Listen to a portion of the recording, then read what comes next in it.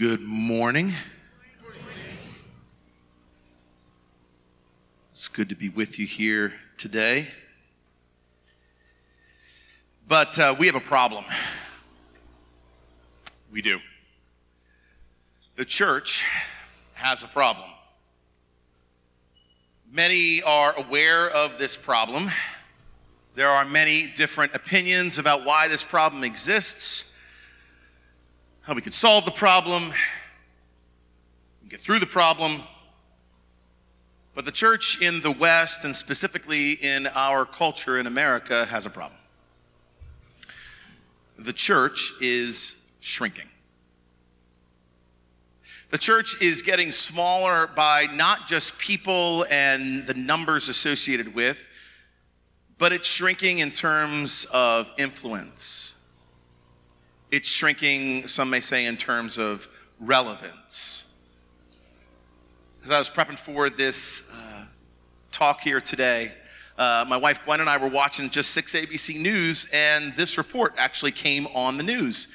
It's a little hard to read, but I thought it would be helpful just a little bit. It's from the Pew Research Organization, and it shows that over the last 8 years, those who identify as Christians have dropped significantly, almost 10%. And while at the same time, proportionately, those who don't identify as anything has risen the same amount. And so, it's concerning. Because if you're here today, you're probably either interested or are part of or love the church. So what's going on? What are we missing? What's happening in our culture? Could it be possibly that we are too religious? Could the church be too religious? Is that possible? I mean, what does it even mean to be religious? Are you religious? Am I religious? Over the next 4 weeks, we're going to be looking at this series, which we've titled Unreligious. And hopefully, we're going to answer some of those questions together. We're going to look at what God's word says and how we can better understand Jesus to see what it really means for us who are living in this post-Christian 21st century world. You see, Jesus means something different to this culture. Some may still look at Jesus and say, you should follow Jesus' teachings. He said some good stuff. Some may say, Jesus was the best of the best. Some may even say, as is the title of this message today, Jesus was simply irresistible. Thank you, Robert Palmer. I will not sing it. I didn't at 9, so you guys don't get extra. There's something different about Jesus. Maybe because people know that Jesus is life. People know that Jesus is love. But how is that different than religion? And what made Jesus so compelling when he came on the scene 2,000 years ago? How did this little group, this little Jewish sect of people, spread across the entire world and become still the largest religion in the world today? The thing that made the first century church so contagious was the life-giving message of Jesus' gospel and the way that this new gathering was living into this new covenant and way of life. There was something so contagious about the message of the good news of Jesus and the way that followers of him lived. But isn't religion just the way that we pursue God? Isn't religion just our understanding of who God is and how we can follow him? And why did the religious leaders of the time seem to have so much trouble with Jesus? Well, so to answer some of those questions for us today, we're going to have to go back in time. And for those of you who love history, you're going to be like, this is the best ever. And for those of you who don't, you have to listen anyway. So, going back in time, you may know the character of Abraham. Abraham is the root, is the person who all Christians and even Jews and even Muslims look to as the founder of our faith. God made a promise to Abraham, a promise to bless the world through him. A little bit while later, God's people, the Israelite nation, the descendants of Abraham, find themselves in bondage in Egypt. And God sends Moses. Let my people go, as Charlton once said. So Moses comes and redeems the people of Israel. He sets them on a journey to a promised land. And through God and through Moses, they are given the law. The law is a description of life. The law is rules to follow that show God's people how to live, how to worship, how to work, how to have a family, how to relate to others. But not only with the law, there is a central part of this new nation's identity. And it's this place called the tabernacle. And I found a picture of it. Oh, this is fantastic.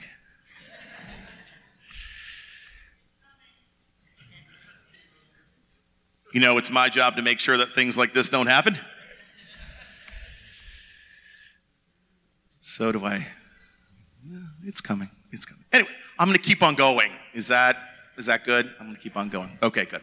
So, there's this place that's called the tabernacle. It was God's idea. This tabernacle, for lack of a better term, was a tent.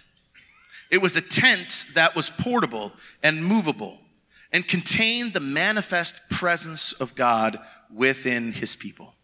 This tent was placed in the center of the camp. It was a way of God saying, listen, I'm with you. No matter where you go, no matter what you do, put me in the center of your life. I'm here. I want to be with you. I want a relationship with you. But when the Israelite people came to this promised land and set up the kingdom of Israel, they took a look around and they said to themselves, one of these things does not belong. They looked at all the other nations around them, all the other peoples, and again, they said, one of these things does not belong. Do you know what didn't belong? Them. They were different. They weren't like the other people. Well, for one thing, they didn't have a king. They didn't have a ruler, a person who was anointed as king over the people. In fact, God was the king. God was their king, but they didn't really like it. So they said, God, give us a king. And God said, it's a bad idea. And they said, we want one anyway. And he said, okay. So Saul was anointed king of Israel, the first king of Israel. Then they said, God, don't you want a beautiful temple to be in? And God said, no.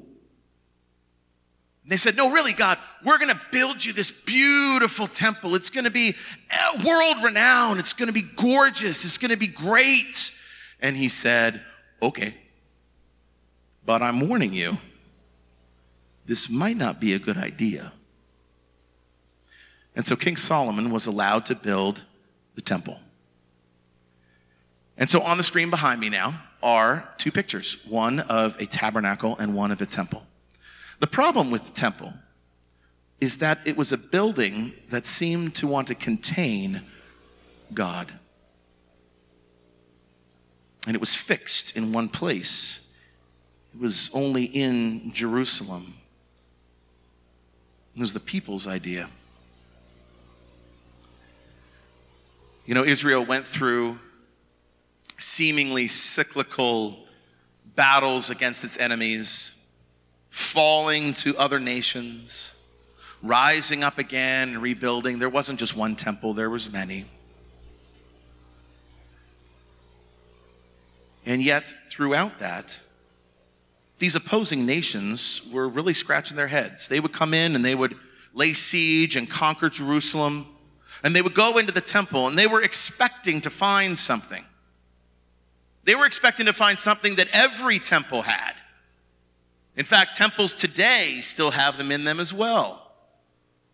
They were expecting to find an idol, an image. They were expecting to find God, the God of the Jewish people, the Israelites. Do you know what they didn't find in the temple every time that it was sacked and pillaged? A statue. They didn't find God or what they thought they were looking for. They said, what does this God look like?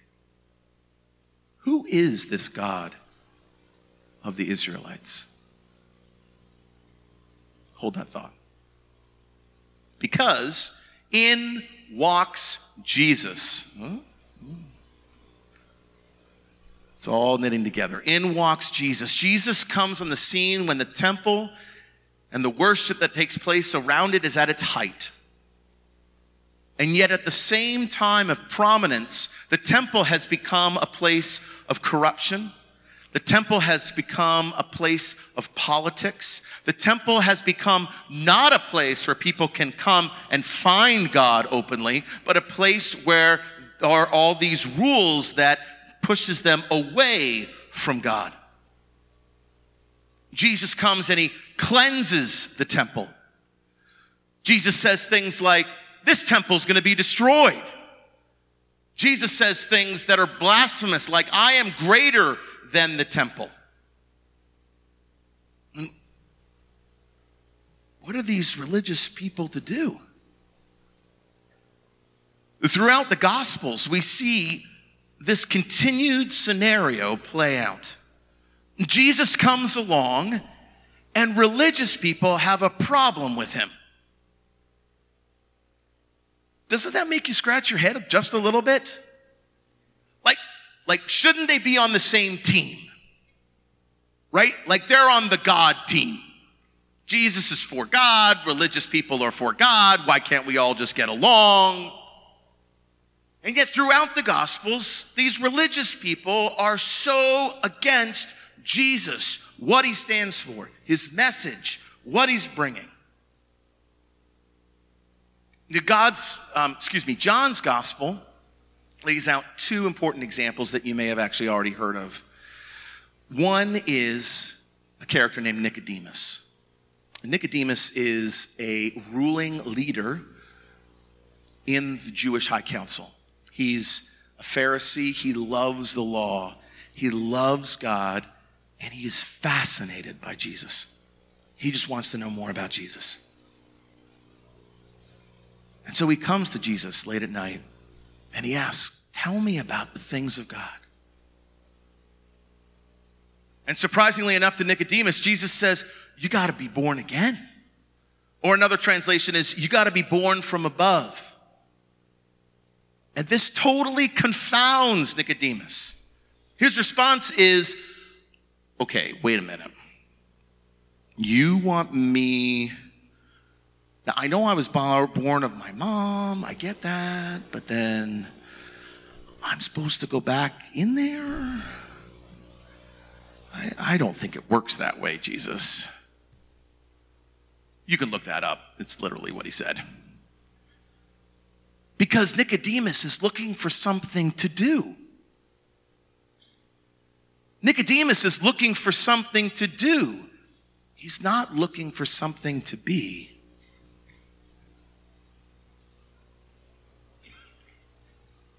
Next, we hear a story about the woman at the well, a Samaritan woman. They have a great conversation, which you may be familiar with. It's in John 4. But at the end of the conversation, it's not really going well for her. She needs to get the focus off of her because there's some stuff going on in her life she doesn't really want anyone knowing about. You know what I'm saying? Let's not talk about that right now. Let's talk about you, Jesus. Hey, where should people worship? She says. She says, should people worship on Mount Gerizim or should people worship in Jerusalem? Now, the great thing about this story is that you don't even need to know where Mount Gerizim is to understand Jesus' answer. Because he says neither. What? What do you mean neither? It's not important where we worship? He says, no, the location is not important. But that you worship God in spirit and in truth are the true worshipers that God is looking for.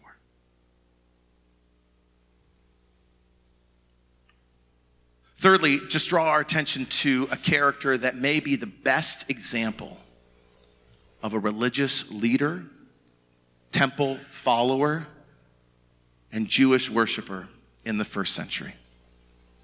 And his name was Saul. Saul was the best of the best. He was trained by the best. He lived the best.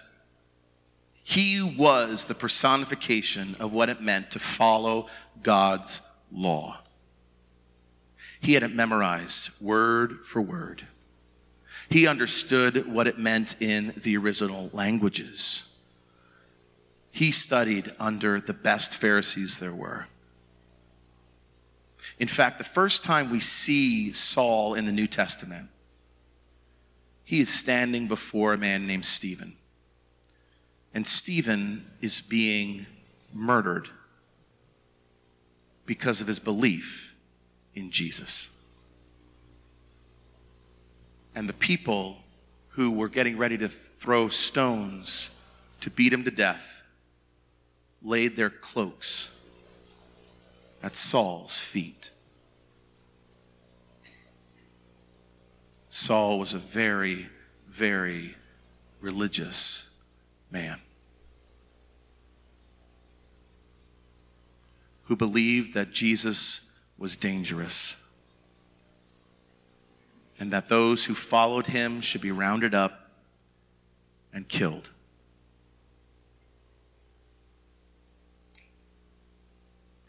But on his way to do such things, Saul, meets Jesus. And he is changed forever. And in his encounter, as I just said, he becomes Paul. Later on in his ministry, he meets some religious people. And they got a problem with him. And they say, you know what, you're just not doing it right, Paul. You're just not showing people the right way to do things. And this is how he responds to them. It's found in his letter to the church in Philippi. It's going to be on the screen. And we're going to read it together, whether you want to or not. Let's read it together. Though I could have confidence in my own effort, if anyone could. Indeed, if others have reason for confidence in their own efforts, I have even more. So here's what Paul's saying. Paul's saying, listen, you think you've done some good things? You ain't got nothing on me. You ready for a throwdown? Because here it comes. You think you're all religious in the way you follow God? You don't have a clue. So here it comes. Here we go. I was circumcised when I was 8 days old. I am a pure-blooded citizen of Israel and a member of the tribe of Benjamin. A real Hebrew, if there ever was one. I was a member of the Pharisees who demand the strictest obedience to the Jewish law. I was so zealous that I harshly persecuted the church.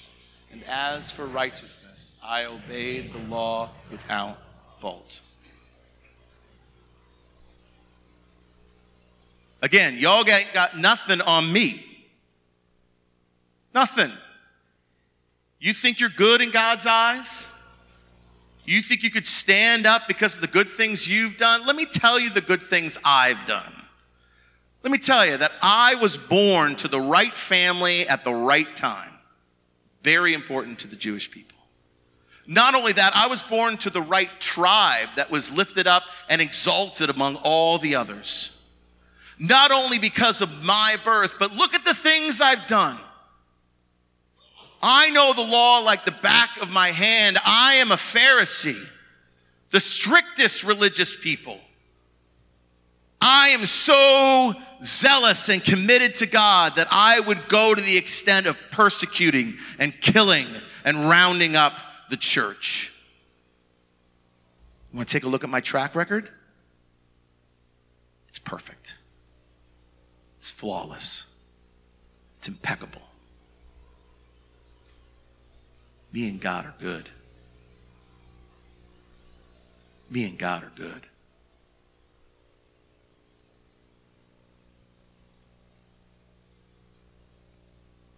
This is what religion brings us. Maybe why we need to become unreligious is because this is what religion can bring us. It can bring us to a place where we see life as a scoreboard, where we put all the good things that we've done on one side and we put all the bad things that we've done on one side, and as long as there's more on this account than on that account, God is going to be good with us. How could he not? Look at how good I am. So many good things over here. Don't forget, the bad things are smaller.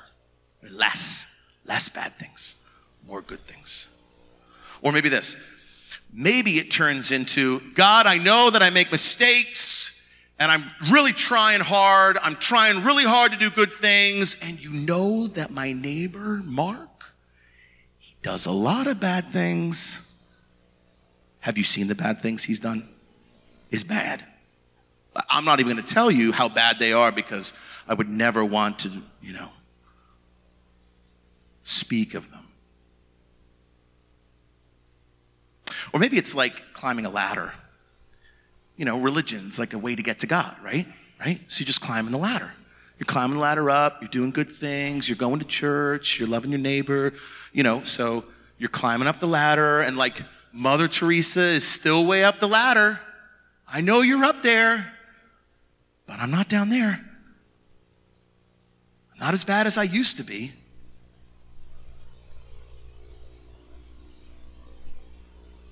Interesting. Paul's going to continue and have something to say about those religious practices and observances. All right, let's go. Yep, we're valuable. But now I consider them worthless because of what Christ has done. Yes, everything else is worthless when compared with the infinite value of knowing Christ, my Lord. For his sake, I have discarded everything else, counting it all as garbage, so that I could gain Christ and become one with him.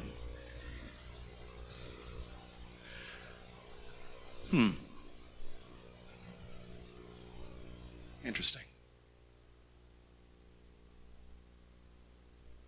You see, Jesus resets and, in fact, takes away the scoreboard. And Jesus reformats the hard drive. You see, Paul takes all the power that he's gained in life, all the prestige from following God, the position as a Pharisee, and his obedience, his strict obedience to the law and religious activity, and he says, they're worthless. Really? Worthless? Paul's not saying don't do good. That's missing the point here. But what he is saying is the good that you do doesn't get you God. The good that you do, the righteous acts that you do, does not put you in God's debt or in God's favor. In fact, he's saying that all those things that I once thought were so important, when I look at Jesus, they are nothing. when I see the beauty of grace on the cross and in the resurrection, when I see that my own sin has proved that I'm not worthy of that, I don't deserve that, that God's grace is greater than anything I could ever do, they're worthless. Paul says, he says, for his sake, I have discarded everything else, everything else. Paul would say it's not even just my religious practice. He takes all of my accolades, all of my intellect, all of my awards, all of my success, all of my position, all of my titles. Everything that I find in myself that gives me meaning and worth and prestige is garbage compared to knowing Jesus, compared to receiving his grace and his goodness and his righteousness and his abundance. You know the word garbage? It comes from a Greek word, which is pronounced skubalon or skubala. Skubala comes into the New Testament one time, right here. And I'm not allowed to say what it really means in church.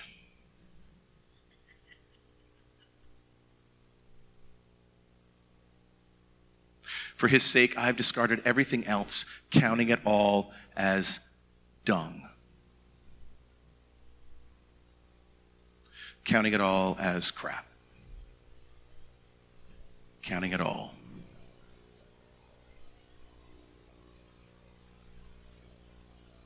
Grace plus anything cancels grace. If we're trying to earn God's favor, to put more tallies on our good sheet than on our bad sheet, we are missing the point. We are engaged in religious activity only and missing what it means to have a relationship with Jesus Christ. We are missing what it means to be transformed, not on the outside, but on the inside by the grace of the living God.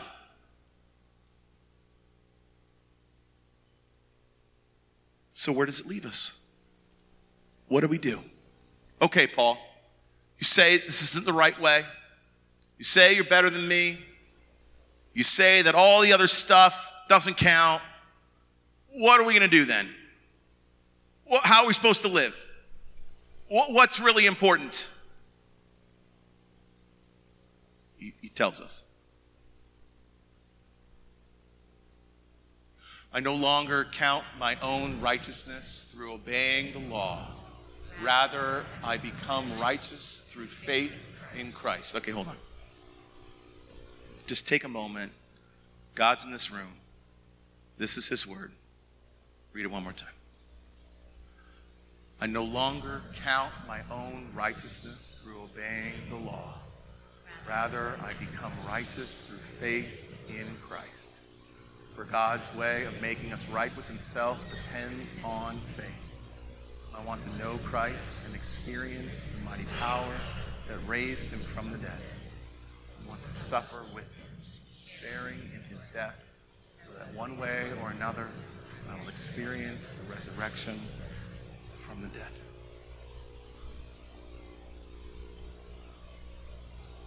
Eugene Peterson in The Message translates it this way: I didn't want some petty, inferior brand of righteousness that comes from keeping a list of rules, when I could get the robust kind that comes from trusting Christ, God's righteousness.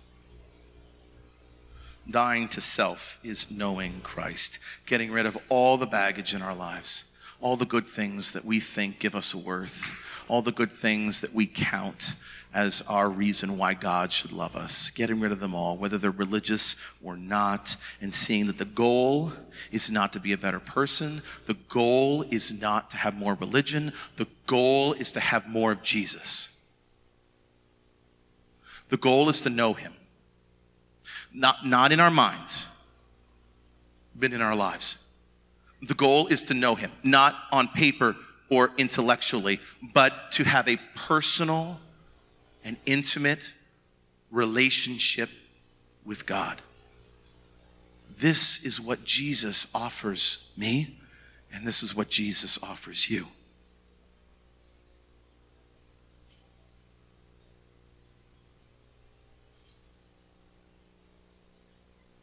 Good or bad, no matter what comes, when you put your trust and your hope in Christ, you'll always get Christ. When you recognize that Jesus is everything you're ever going to need, it doesn't matter what tomorrow brings, what changes come. The one who is yesterday, today, and forever will be with you. He will be your God. You will be his chosen, and you will be in life. And so the tabernacle comes full circle. God wanted to be in relationship with his people. And through the power of the Holy Spirit, Scripture tells us that God lives in us, with us, through us, around us. That God is not distant. God is not living in a place. God is not living in a time. That God is with you and wants to know you. And Jesus is greater than religion. Jesus is greater than being stuck in a cycle of, I just need to try harder. I just need to be better. I'm just so glad I'm not like that person. Their sins are so much worse than mine. Jesus is so much better than creating a list of things I've done right and things I've done wrong. Jesus is so much better. Jesus' grace is so much better. Because Jesus says, you're worthy. You're lovely. Jesus says, you're mine. I call you my child, not because of what you've done, because of who you are. And I'm not sure I know a much more freeing story than that. The band's going to come up, and we're going to sing a final song together this morning. And we began singing a song that described that all we want and all we need is found in you, Jesus. And we're going to end with a similar sentiment. But before we do, I just want to take just a few moments and tell you that if this is you today, if you are finding that this talk is really moving inside your heart, I want you to know that I very much like you. I see the words of Paul and I see myself, not that I think I'm Paul, but I grew up in the church and I was a pastor's kid.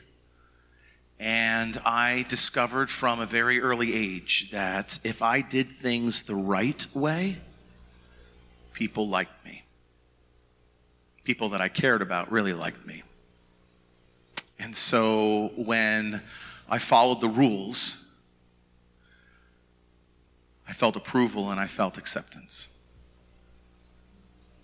And this worked for a while.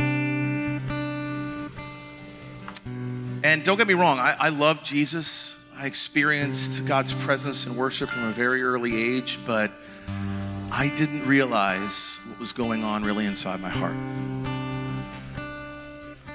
Because I didn't realize how I had put my righteousness in the place of God's.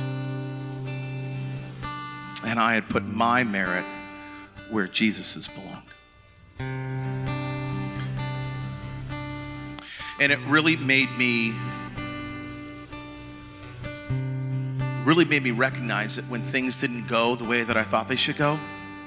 If you ever had times in your life when you this is the result of, me being good, I'm supposed to get this, and God had a different plan. And I thought that was really unfair, because I thought all my good had done something to gain me blessing from God. Number two, it made me want to hide my sin. Because if anyone ever found out that I wasn't as good as they thought I was in trouble. If they really knew me, they wouldn't accept me. And so it made me afraid. And number three, not always overtly, but inside my heart, when I saw someone stumble, I didn't have grace for them. I had judgment. When I was able to rise to the religious task of doing good and being good and doing what I was supposed to do, I'd look at them and say, why can't you just get it together? And then I realized that this path wasn't leading to life. This path was leading to death. And I came to the end of myself. And I'm still in a process where God is taking me to the end of myself. Where He is teaching me sometimes daily that it is not about you, but it is what Jesus has done for you, Steve. It's what Jesus has done for you that matters. And so today, if you're hearing this talk and this is really hitting you in the heart, I just invite you to do what this song says. That you would build your life not upon your goodness, but upon Jesus's.